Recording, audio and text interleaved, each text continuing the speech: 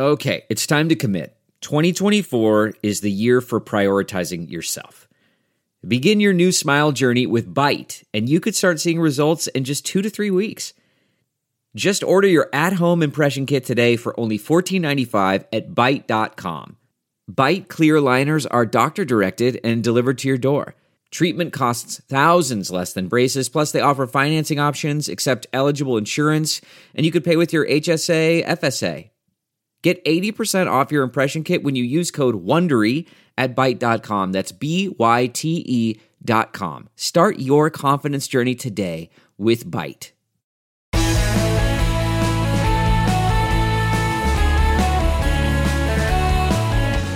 Hello, good friends. It's Friday morning, October 13, about 8:30 in the morning in our nation's capital, and time for this week's Reporters Roundtable on the Bill Press Pod, where we look back at the big news of the week with 3 top political reporters. And this week, it was, for the most part, war. War on 2 fronts. A violent, bloody war in the Middle East after Hamas terrorists attacked Israel, in response to which Israel's declared war against Hamas.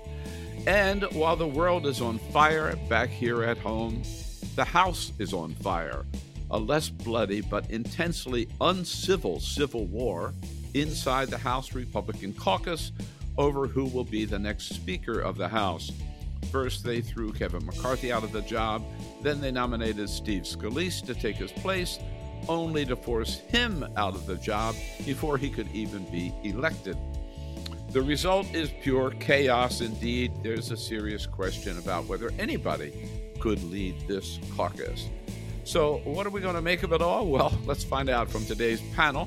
Sabrina Siddiqui joining us, back on the Bill Press Pod, White House reporter for the Wall Street Journal.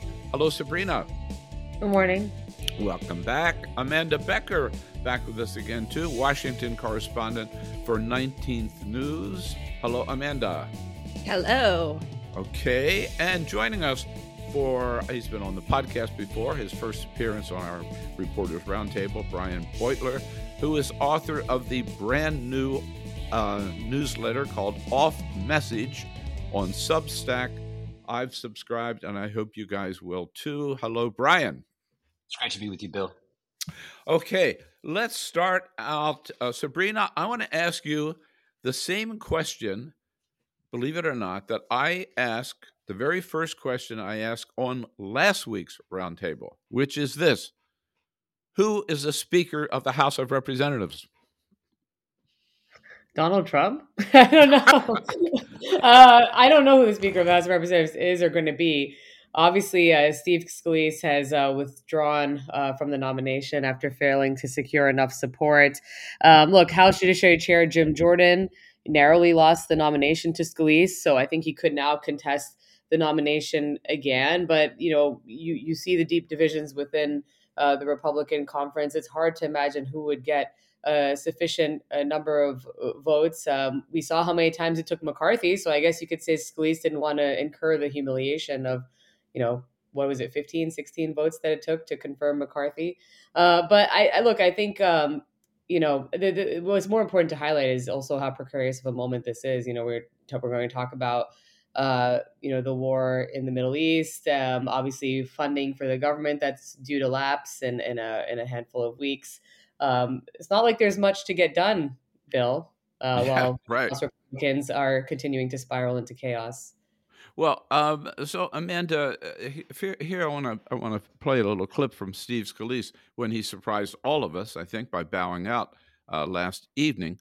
But he did beat Jim Jordan, not by much. He became the nominee, and then he couldn't get from 113 to 217. Here is his statement last night. I just shared with my colleagues that I'm withdrawing my name as a candidate for the Speaker designee. Our conference still has to come together and is not there. There are still some people that have their own agendas. And I was very clear. We have to have everybody put their agendas on the side and focus on what this country needs. This country is counting on us to come back together. So Amanda, what I'm wondering is, where was Kevin McCarthy all this? Didn't Kevin McCarthy in fact, stab Steve Scalise in the back?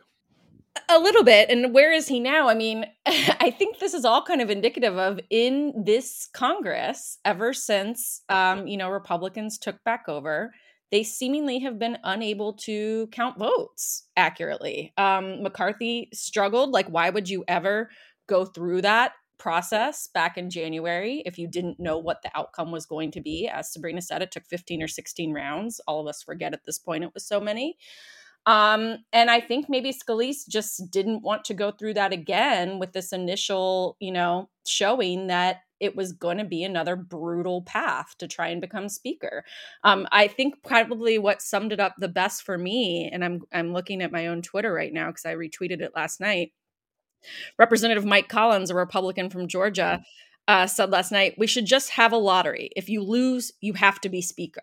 And I think that that's kind of where the Republican House Conference is right now. Who would want this job? Brian, who would want this job? And could anybody do this job? Is this a caucus that's at all unitable or governable? I'd echo Sabrina and say that Donald Trump seems to kind of want the job. Jim Jordan claims to want the job, even though he lost in the conference vote over who should be the speaker designee. But I think what you're seeing is a real breakdown in it. I almost want to call it a norm, but it's more like just what the basic definition of a party caucus is that, even when you have a narrow majority like Republicans do now, a caucus is supposed to get together, make a decision based on basically an internal tally of votes, and then the caucus moves forward together based on that decision. And obviously, if you have a bigger majority, that means more people can dissent, right? If it comes to the floor on a vote for speaker, on a vote for a bill, if you have a big majority, a bunch of people can vote against the caucus position. But for something like a speaker, it's supposed to be pretty straightforward. Whoever wins the most votes in caucus gets 218 on the floor. That's how Nancy Pelosi became speaker in 2021, despite having a very narrow majority. And there were plenty of Democrats who had misgivings about her being speaker again, but they ultimately realized that that's how a caucus works. And so they had to set those aside, negotiate terms in order to get to yes. And Republicans are basically revealing that has broken down in their process entirely. There are enough Republicans who are willing to throw basic legislative functioning out the window in order to make the majority ungovernable. And it's hard to see how they get it together, but they also seem unwilling to team up with even a small number of Democrats to either change the rules or elevate a Republican speaker who wouldn't govern the House in a overly partisan way. So It's unclear how the situation resolves in either direction. And they're going to be meeting, at least at this point, scheduled a meeting later today. Of course, it is Friday the 13th, so that may not be a very lucky moment for them. Sabrina, I'm going to come back to a point that you touched on. And first, here is Michael McCaul, who congressman from Texas, chair of the Foreign Affairs Committee, pointing out that this is a problem beyond just the House of Representatives. Every day that goes by, it gets more dangerous. I was on the phone with our friends from Israel. They're going to need a supplemental, an aid to replenish the Iron Dome. But they can't do that if we don't have a speaker in the chair. So I see a lot of threats out there, but one of the biggest threats I see is in that room. Indeed, Sabrina, this has implications far beyond Capitol Hill. Absolutely. And this is coming at a time when the Biden administration is trying to put together some kind of aid package for Israel that I think would be, at least so far, according to aides I've spoken to, potentially part of a broader package that would also include aid for Ukraine, as well as funding for Taiwan, possibly also money for the border. And so, you have a very complex aid package that the administration is trying to get through so that it could swiftly not just deliver financial and military support to Israel in the wake of these Hamas terrorist attacks, but also remember the short-term continuing resolution that prevented a government shutdown on September 30th or October 1st, I should say, didn't have funding for Ukraine. So we do have that other war that, people may have momentarily forgotten about. But I think ultimately, it's hard to see how they get to a consensus, especially with, Donald Trump, the de facto leader of the party, still kind of calling the shots and just sitting there and watching as the party implodes. I mean, don't forget that what happened in the run up to Scalise having lost some of this support was Trump raising serious concerns about Scalise's cancer diagnosis and saying he should focus on his health, which prompted some Republican lawmakers to actually say they were no longer supporting Scalise. So that's the dynamic that is unfolding, within the Republican Party. It's hard to see, again, coming full circle, who would potentially get enough support. And really, who passes muster for Trump, who ultimately is the one calling the shots. Right. So another person is sitting, not so far away on the sidelines, but watching all of this, and in fact spoke out last night on PBS NewsHour about a possible way out of this mess. And I'm talking about the Democratic leader, Hakeem Jeffries. Here he is with an interesting kind of tease.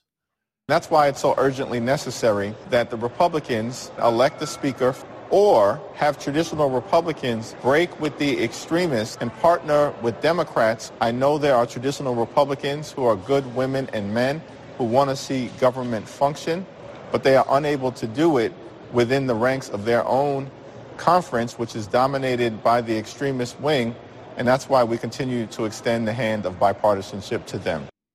Whoa, a Republican who would seek Democratic support and lead in a bipartisan manner? Could that really be in the cards, Amanda? I mean, you'd like to think so, just for, the future functioning of government. I have anticipated from the beginning of the actual, appropriations fight to fund the government that McCarthy really would have no other choice except to partner with Democrats on that because of this extreme faction within his own conference. I think now that, that has led to his ouster and we are trying to find a replacement, potentially the same dynamic exists. I mean, look at the meetings that Republicans have had over the past week to 10 days. It doesn't seem like they've made any progress in terms of reaching a consensus of someone in their own party.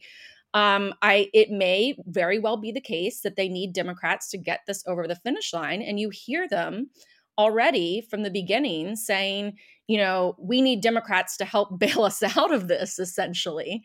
But what I have yet to see is them start to coalesce around a candidate that would be attractive to Democrats. I've heard Tom Cole's name floated by the Democrats in the House as somebody that they might be able to get behind. I don't think that it's reasonable to expect Democrats to help you elect someone that they find to be unacceptable. And I think that, the reality is they do probably need to work with Democrats, and they're going to have to figure out somebody who can, get support from that side. Okay. Brian, here's somebody who might be acceptable to Democrats, according to one member of Congress. You might have seen this clip, but Nancy Mace appeared with Jake Tapper on CNN yesterday, and she's got a suggestion for the unity candidate. Get your take, but first, let's listen to this little exchange.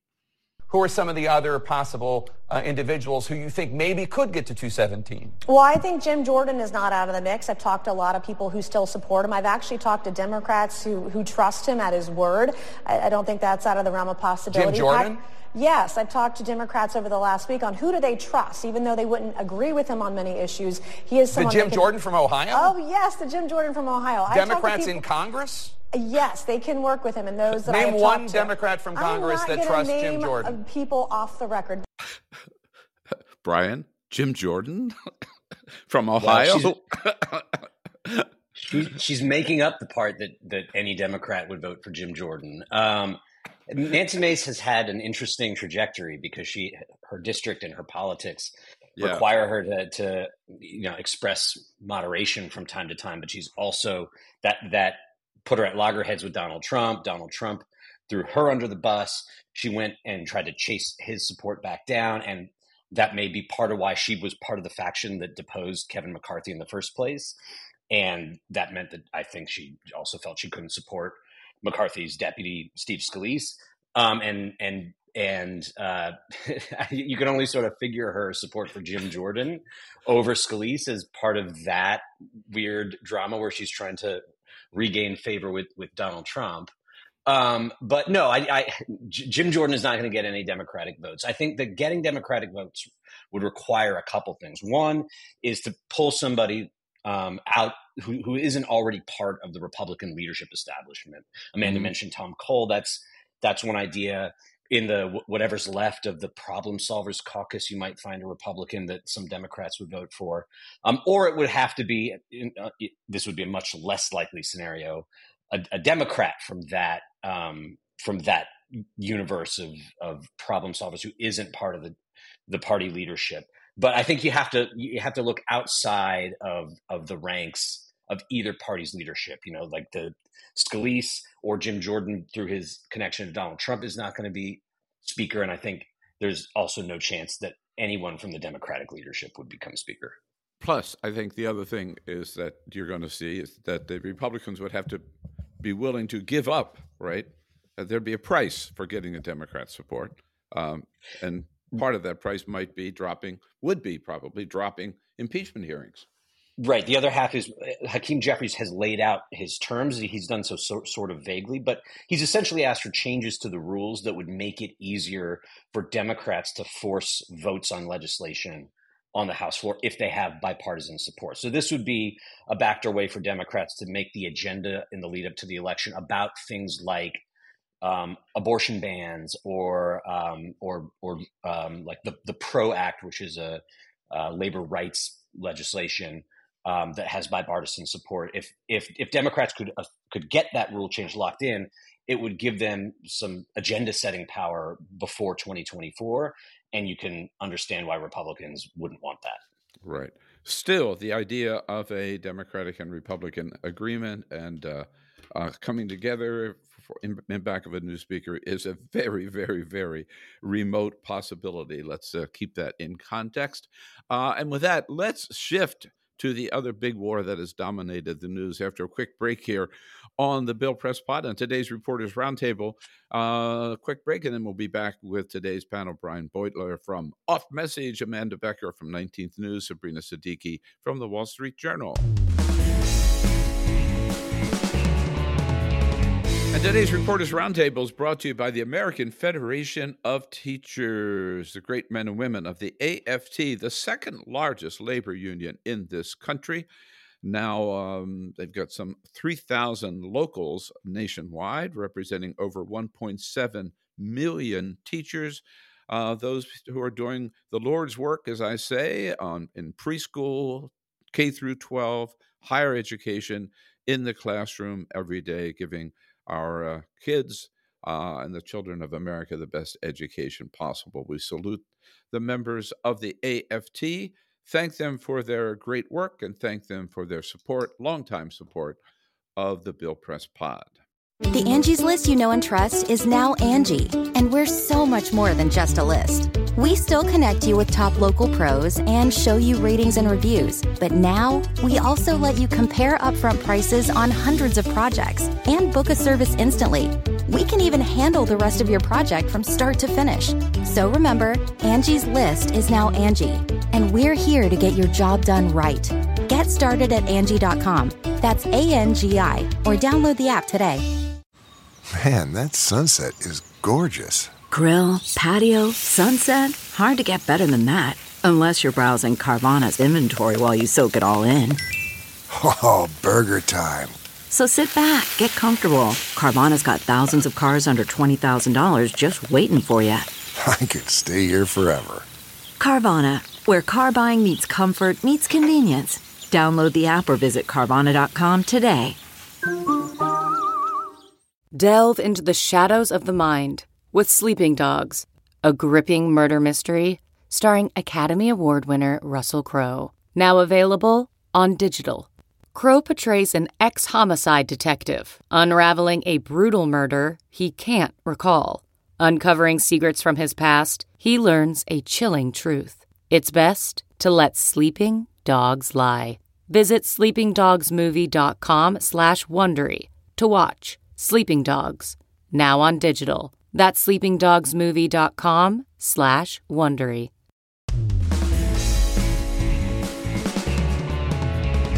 And we're back today on this Friday, October 13, the Bill Press Pod, and today's Reporters Roundtable. Joining us on our panel, Brian Beutler is author of the brand new newsletter on Substack called Off Message, ready for you to subscribe. Amanda Becker, Washington correspondent for the 19th News, and Sabrina Siddiqui, White House reporter for the Wall Street Journal. It was just about almost a week ago that terrorists from Hamas, in the surprise attack on Israel, a very violent, bloody attack, leaving over 1,000 dead in Israel and triggering a declaration of war by Prime Minister Benjamin Netanyahu against Hamas, the ground war just about to begin. President Biden speaking up very strongly, putting the United States on the side of Israel. Here is the president. This attack was a campaign of pure cruelty, not just hate, but pure cruelty against the Jewish people. And I would argue it's the deadliest day for Jews since the Holocaust. One of the worst chapters in human history that remind us all that expression I learned from my dad early on, silence is complicity. And I want you to know, I think you've already figured it out, I refuse to be silent. I know you refuse to be silent as well. The president made those remarks in a meeting with Jewish leaders at the White House. Amanda, foreign policy often becomes a test. It has for just about every president. This is a test for President Biden. How do we think he's doing so far? I think it's probably too early to really assess how he's doing. I mean, this is all so fresh. And as we have already discussed, we need, a speaker in place to pass some sort of supplemental funding deal. I think that how he will be assessed will depend on any conditions attached to that funding. In terms of helping civilians, for example, get out of Gaza via Egypt. I know that there are negotiations happening related to that. But I don't know yet how it will play out. I do think that it could become problematic if we're seeing a lot of civilian casualties in Gaza on that side as well. I mean, I don't think there's a lot of appetite to see, children dying, whether they're Israeli or Palestinian in Gaza. All right. I'd have to push back and say I don't think you can just say we have to wait any longer to see what President Biden has done. Brian, the president, did immediately say we stand behind Israel. He sent the Sixth Fleet to Israel. He sent his Secretary of State to Israel. He has spoken with Benjamin Netanyahu on a daily basis. Let me ask you the same question. Has the president met the test of leadership so far, do you believe? No, yes. So I think that there's two ways to evaluate what President Biden has done so far.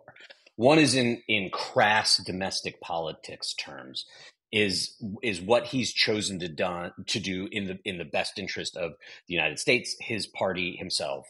And on those narrow terms, I think he's done well for himself, right? Republicans wanted to persuade people that Joe Biden was responsible for this attack in some way, maybe even helped bankroll it through policy. And the way he has come out on Israel's side in the brewing war, and the way the Israeli government and government officials there have praised and thanked him for it, have put the kibosh on that sort of propaganda effort. And I think that the domestic politics could have gotten really ugly if that kind of narrative had been allowed to take hold. But then there's the actual geopolitics of this and the lives of people in the Middle East. And in giving such a unreserved green light to Israel, he's put the United States on the side of we don't know what yet, but already the Israelis have given 1.1 million residents of Gaza 24 hours to evacuate before presumably a major bombardment campaign. The UN has issued obvious warnings that this is not possible and would lead to humanitarian disasters. And we don't know what President Biden is doing behind the scenes. Maybe he's privately urging restraint. He wants to salvage this Israeli-Saudi diplomatic process that might lead to normalization between those two countries. There are reasons he might not want Israel to lash out indiscriminately like this, but publicly he's placed the United States, as other liberal leaders around the world have placed their countries, foursquare behind Israel to do something that we haven't seen yet, and so that's why I think it's fair to say we don't know whether he's met the test of leadership, because if atrocities spill out of this and the United States is linked to them, then I don't think you can count that as some sort of lasting victory for U.S. diplomacy.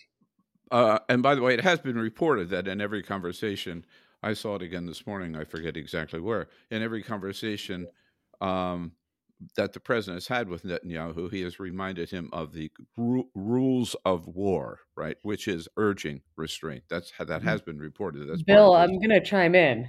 I'm going to go to you next and let you take it from here.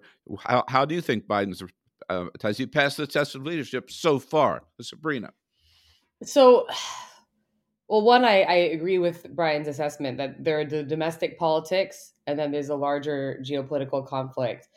But this has been the approach of President Biden. If you take a step back outside of the escalating war right now, to convey concerns about human rights, democracy privately with his counterparts. The administration has firmly stood by the notion that that is more effective than any public lecturing. And that was the same approach they took in the Gaza war in 2021. Now, that was obviously very different because this round of violence was precipitated by this horrific terrorist attack by Hamas, and I don't think that is in any way in dispute.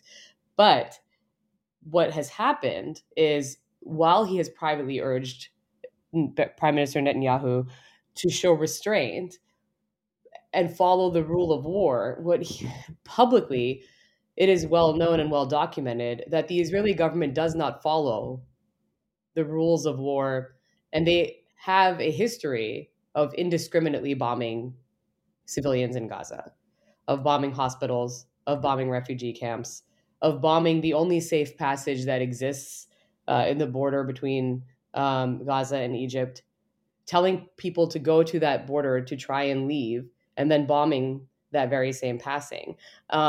And this is not new. This has been the trajectory that we have seen when the violence has flared up in the region time and again. And the Biden administration knows that. Now, and Biden has echoed, what the Israeli government says, that Hamas is using the Palestinian people as shields. They deliberately hide out in places that make it harder to differentiate. But most human rights groups on the ground will tell you that Hamas is not in these hospitals that are being bombed. They are not at these refugee camps. They are not inside of these, entire residential buildings that are being flattened while the world is watching. I want to also note that the administration has not said anything about the complete siege that the Israeli government has ordered, cutting off food, water, and electricity, which the government says is a condition that they will not lift until hostages are released. And you have not heard, privately, I'm sure the president has conveyed something, but publicly, they have allowed that to stand. So I think history is already judging this moment. So there is, of course, an expectation that any country would respond to a terrorist attack of this magnitude. But for the United States to, I think to watch as 6,000 bombs are dropped on a city within a few days, and this is a city where half of the residents, 1 million people, are children. That is a question that I think this administration is very much going to have to contend with, and may well be a big piece of the legacy of this administration as this conflict continues to play out. All right. So meanwhile, not only the current president, but the former president has spoken out about Israel. He did say early on, Donald Trump condemned the attack by Hamas on Israel.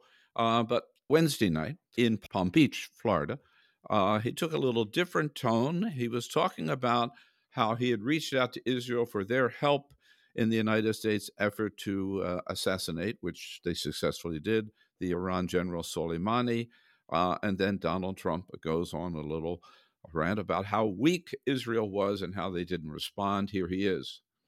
I'll never forget that Bibi Netanyahu let us down. That was a very terrible thing, I will say that. But we did the job ourselves. And then Bibi tried to take credit for it. That wasn't good.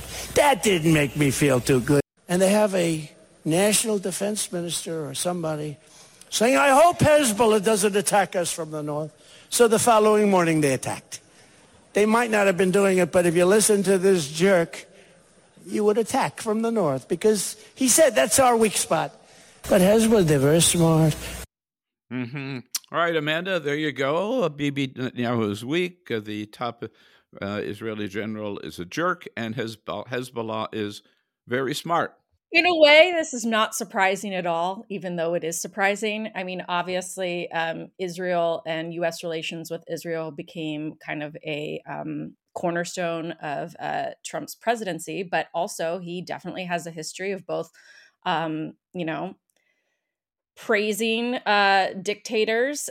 So maybe calling Hezbollah very smart isn't that, far out in left field for him. And also he has a history of throwing allies under the bus. So, supporting Israel on the one hand and then criticizing Bibi, maybe not that surprised by this from the former president. But Brian, certainly the timing, right, could not have been worse for Trump's comments. Is this what we expect were he to get back in the White House? So I wrote about this for Off Message just this morning that I heard those comments and I thought it was super strange because he and the rest of his party had sort of been waving the bloody shirt about the Hamas attack all week, and they had been trying to pin it all on Joe Biden and present themselves as Israel's only real friend in Washington. And here comes Donald Trump on the attack against Netanyahu. And I thought about it for a moment. I'm like, you know what? He's mad that Netanyahu is praising Joe Biden. He wants Netanyahu to participate in this smear that Joe Biden is in some sense responsible for the Hamas attack, or at least to let that false interpretation of events go uncontested. And then Jonathan Lemire, a Politico reporter, actually confirmed that hypothesis. That Trump is just mad that Netanyahu isn't playing along with this lie essentially about Biden's culpability for the Hamas attack. And that if you put it in the context of how Trump has operated in every campaign he's run, what he's really revealing is that he still expects the foreign leaders, the autocratic leaders that he was so close with while he was president, to do him political favors ahead of the 2024 election, and that he'll be upset if they don't. And I think that that's something that honestly President Biden and Democrats in the Senate ought to take seriously, because it's not just Benjamin Netanyahu in the middle of a crisis that he could appeal to. He is linked financially even to the Saudis. He obviously has a lot of affinity for Vladimir Putin, who committed crimes in the 2016 election to help Trump win. So it's an ongoing story, and I don't think that just because a lot of it seems like ancient history that Democrats can be confident that history won't repeat itself.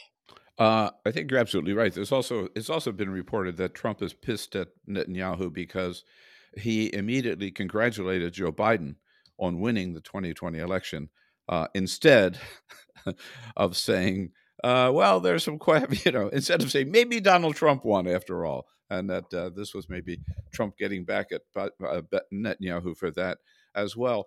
So overall, Sabrina, the Republican Party responds to this, as Brian put it, waving the bloody shirt. And yet, again, we talked about this, touched on it before, the House of Representatives is unable to do anything about sending any aid or even expressing support for Israel because they have no speaker. They're shut down, basically. In the Senate, Tommy Tuberville is still continuing his hold on military promotions. The Senate is still blocking any ambassador to Israel. It puts the party not in a good shape in responding to this international crisis. Would you agree? Well, that's kind of been the approach for quite a long time, Bill. I mean, I think that, as we know, a lot this is bluster, right? And it's sort of trying to create two alternate realities where you see how President Biden has actually responded to the terrorist attacks, in Israel. And then the Republican Party is out there tweeting, "Where's Joe Biden?" One of them said, "Where is he?" Literally, like maybe hours after he had given a speech about Israel that very day. So because that's the idea, right? To just try and obfuscate and try and suggest, at least publicly, rhetorically, that the Republican Party is more aligned with or more supportive of Israel, and that Biden, again, kind of perpetuating these false claims that in some way his administration, through its funding for Iran, is somehow culpable in these attacks. The reaction also to Trump's comments reminds me of the 4 years, 6 if you count the campaign, where some of us reporters were tasked with asking Republicans about comments that Trump had made or tweeted, and you'd get the "I haven't seen that tweet. I haven't heard those comments." So on the one hand, you have Trump openly attacking Netanyahu and Israel in the wake of this terror, and you're not really, it's almost it's as if it didn't happen if you ask most Republicans. So I think the question, I think, just becomes, in this climate of misinformation, as you actually get to an election where most likely Trump is on the ballot, um, how much we were talking about it right now, but how, when it comes to the broader public, how aware will they be of? I think with the Republican Party, I think we've already seen that they live in a silo where Trump can say and do whatever he wants. It doesn't have much impact on his standing.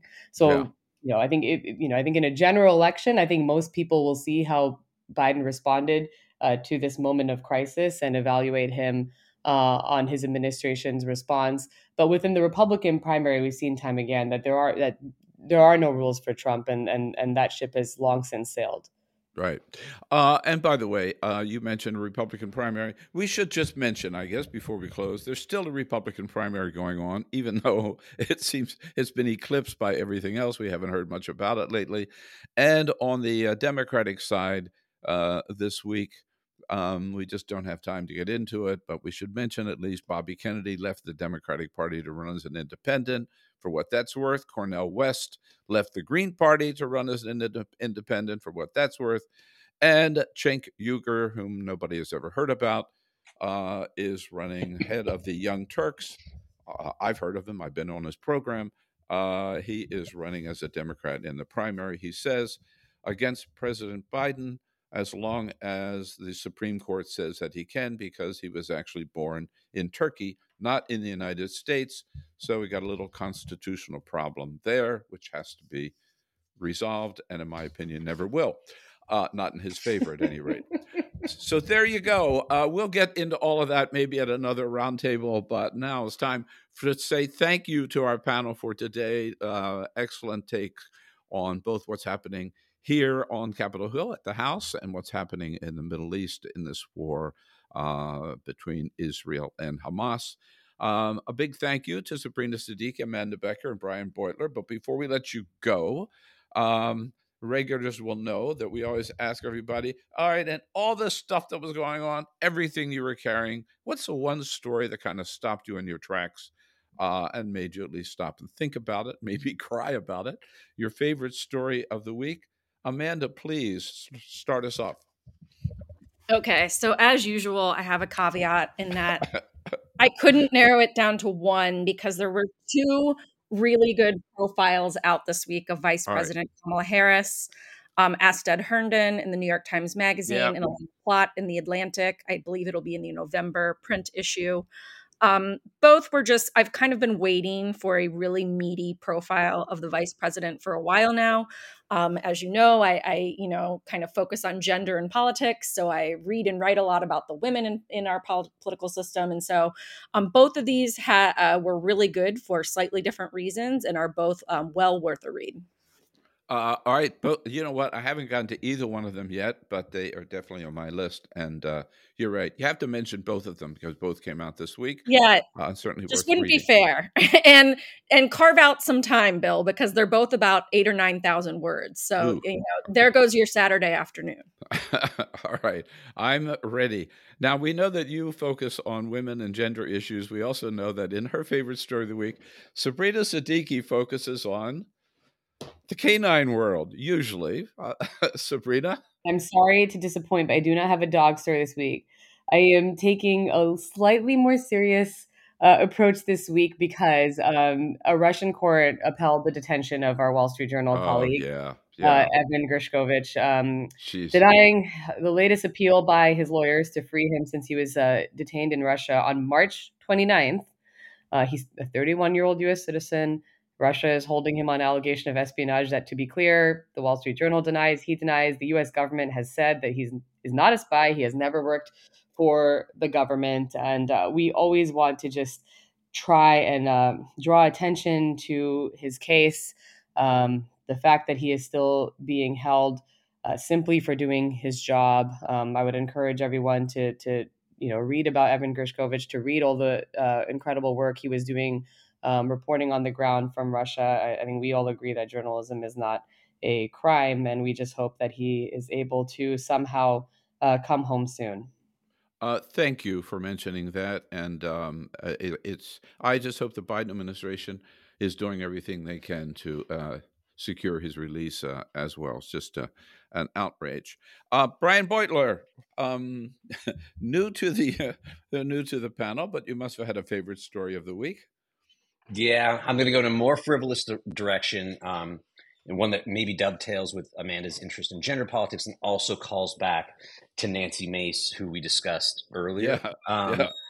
She was seen on Capitol Hill earlier this week wearing a scarlet letter, the red letter A, on her sweater, and she said that she was wearing it, quote, after the week that I just had, being a woman up here and being demonized for my vote and for my voice. And she's referring to the backlash she faced for being one of the 8 Republicans who helped oust Kevin McCarthy, and her Republican colleagues haven't taken kindly to any of the members who put them in this position.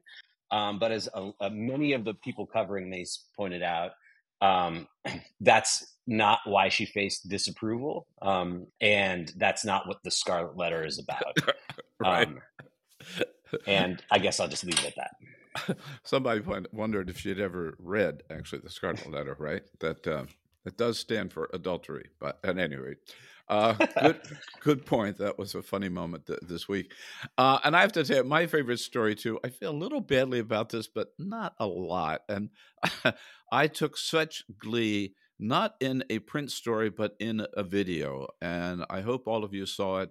And the context is that last July, Senator Tommy Tuberville, the coach from Alabama, said about Joe Biden, quote, you watched Joe Biden over in Europe. I mean, I'm afraid he's going to fall down every time I turn on the television. Oops, this week, it was Tommy Tuberville, if you saw the video, walking down the steps, trying to walk down the steps from an airplane. He took 3 steps and then he tumbled. He cascaded all the way down the steps in full view of the television cameras. Of course, social media, it's been it went viral, as they say, millions and millions of views. Someone called him now Tommy Tumbleville. Someone else tweeted out that Queen Karma paid Tommy a visit.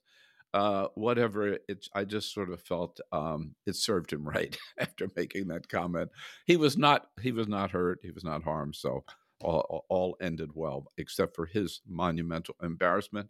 Well deserved. If you haven't seen a video yet, we're going to post the video as part of the episode notes to today's podcast.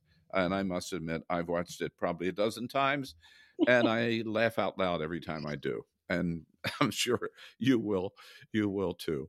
And that's it for today's for Reporters Roundtable. Again, a great big thank you to today's panel. Brian Beutler, good to have you here, Brian. We'll hope to get you back and encourage everybody to check out Off Message, a new newsletter. You can easily sign up, either as a free subscriber or a paid subscriber, which, of course, Brian would prefer. Amanda Becker back with us from 19th News. Thanks, Amanda, and Sabrina Siddiqui from the Wall Street Journal. Thank you, Sabrina, and thank you all for listening. Hope you have a great weekend, and then remind you, come back on Tuesday. Looking forward to this. On Tuesday, we're going to be talking on the next podcast with Dick Gephardt, longtime Democratic member of the House, longtime Democratic leader of the House, never Speaker, but House Majority Leader, and now heading an organization called Citizens to Save Our Republic, which is out warning about the possible impact, negative impact, they believe, of the No Labels group. Dick Gephardt joining us next Tuesday. Again, have a great weekend. We'll see you Tuesday with Dick Gephardt on the next edition of the Bill Press Pod.